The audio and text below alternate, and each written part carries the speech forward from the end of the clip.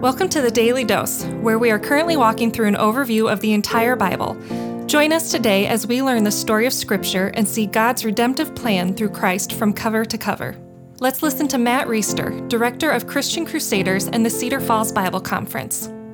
Today we're going to be in Hosea chapter 2 again, 14 through 23. We're going to finish out this chapter. You remember in the first part of that chapter yesterday, it talked about Israel's unfaithfulness and how it was going to be punished by God. And Hosea is using the metaphor, God is using the metaphor of an unfaithful wife to her husband. Uses the word whore many times, and that's maybe a little bit sharp to our ears, but that's what God chose to put in his word to make a real clear picture of what we're talking about, how serious this grievance is against the Israelites who have turned against him, who have been unfaithful, who have worshiped other gods.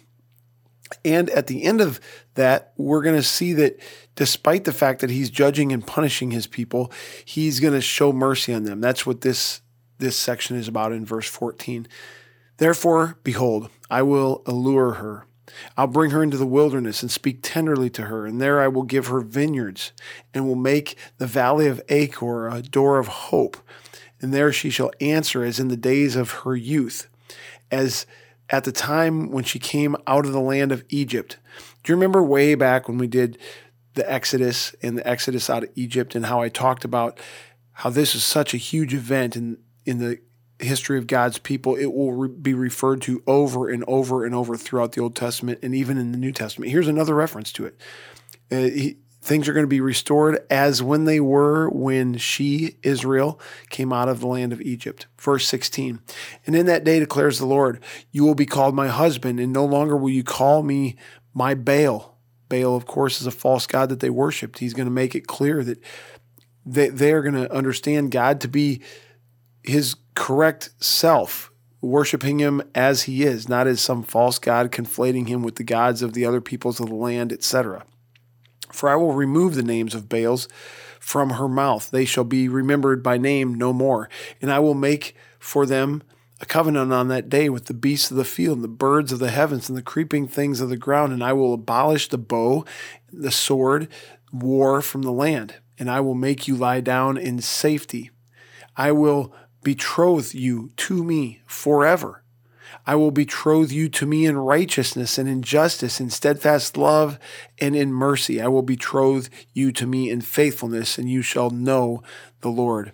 It's interesting that he says he's going to betroth this bride to himself, his people to himself in righteousness and justice. They had no idea what that was going to look like. How is he going to betroth us in righteousness? How are we going to be made right? How are we going to be made perfect? Well, what they didn't know that God had in mind from the very beginning was that he was going to send his own son, Jesus Christ, to live a perfect life, and then to die paying the penalty for sin, and to rise again defeating sin, death, the power of the devil, so that anybody, including you or me, who puts their faith and trust in what Jesus Christ lived and what he accomplished through his death and resurrection, they'll be clothed with the righteousness of Christ. That's how he's going to betroth his people in righteousness. He's going to give his righteousness to them by faith. Incredible. Verse 21, and in that day I will answer, declares the Lord. I will answer the heavens, and they shall answer the earth, and the earth shall answer the grain, the wine, and the oil. They shall answer Jezreel, and I will sow her for myself in the land, and I will have mercy on no mercy. Remember, one of the kids' names back in chapter 1 was No Mercy. And I will say to not my people, that's the name of the other child, you are my people. And he shall say, you are my God. So obviously, Hosea, God, through Hosea, is foreshadowing that a day is going to come after this punishment is over, where his people are restored back to him. Of course, again, what we know, because we're further down the historical timeline than they were at this time, we know that there will be a remnant of his people who go through destruction in the northern kingdom and captivity in the southern kingdom, who will return to God. They'll be faithful to him. They'll come back to Jerusalem. They'll rebuild the wall, rebuild the temple, restore the biblical covenantal worship practices. So this will be fulfilled in part in a relatively short time frame, a few hundred years. But this will be fulfilled fully and completely at the end of time when the people who trust Christ have been given the righteousness of Christ and have had their penalty of death marked paid because of what Christ did on the cross, and will be filled with and the recipients of steadfast love and mercy, just like it says in verse 19. Another thing that's interesting about this text right here, if you look at chapter 2 in the ESV, and this is probably reflected in other translations, there are 3 therefores. So this starts out chapter 2 about Israel's unfaithfulness being punished. The first therefore is therefore, verse 6, I will hedge up her way with thorns. I'll build a wall against her so that she cannot find her path. So that is a therefore of punishment. The second therefore is another therefore of punishment. Verse 9, therefore I will take back my grain in its time and my wine in its season, and I will take away my wool and my flax, which were to cover her nakedness. So there's another therefore of judgment. Now here's the third therefore, which is the beginning of the passage we read today, verse 14. Therefore, behold, I will allure her and bring her into the wilderness and speak tenderly to her. This is the language of a husband who is restoring his unfaithful wife. He will woo her. He will allure her, bring her into the wilderness, speak tenderly to her. And so this punishment and this judgment, why does God have to punish these people? Why can't he just overlook this stuff? Well, there's at least 2 reasons. The first one we've talked over and over about. God is righteous and he's holy. He cannot be in the presence of sin. He cannot tolerate sin whatsoever, and it must be punished. It's not mean that he's punishing sin. It would be unjust if he didn't, and it would compromise his very character if he didn't. So that's the first reason. The second reason, and there's probably more, but the second reason is because through punishment, people are going to be drawn back to him. This is going to be the way that he gets their attention to the point where they turn back to him and where faithfulness is restored.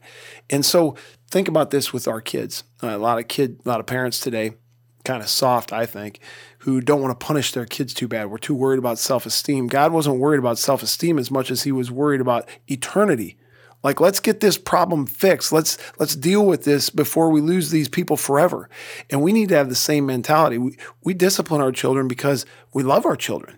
The Bible says the Lord disciplines those he loves. We as godly parents should be the same way. We don't relish the fact that we're punishing our kids. We don't love this, but we love the result of punishment, that, Lord willing, it will teach our kids, just like God through punishment of his people, and his chastisement of us helps us to let go of the idols that we chase after and stay out of the ditch and stay out of trouble so we can live an abundant life serving him. Amen? Amen. The Daily Dose is a partnership between 4 ministries. First is Christian Crusaders, where you can find weekly 30-minute worship services at christiancrusaders.org, and where you can hear engaging interviews and other content on one of our 3 podcasts. Second is Fresh Wind Worship, whose weekly worship services are available on their YouTube channel, Fresh Wind Ministries, and linked to their Facebook page, Fresh Wind Worship. Third is the Cedar Falls Bible Conference, whose conference videos are available at cedarfallsbibleconference.com. And please consider joining us for our 100th annual conference on Saturday, July 31st through Saturday, August 7th in 2021. If you or someone you know could benefit from an anonymous online Christian mentor, please visit issuesiface.com, which is provided by Power to Change Digital Strategies, our 4th partnering ministry. Please subscribe to this podcast, leave a 5-star review, and prayerfully consider financially supporting one of our partnering ministries. And check our episode notes for links and more details. Thank you for listening, and may God richly bless you.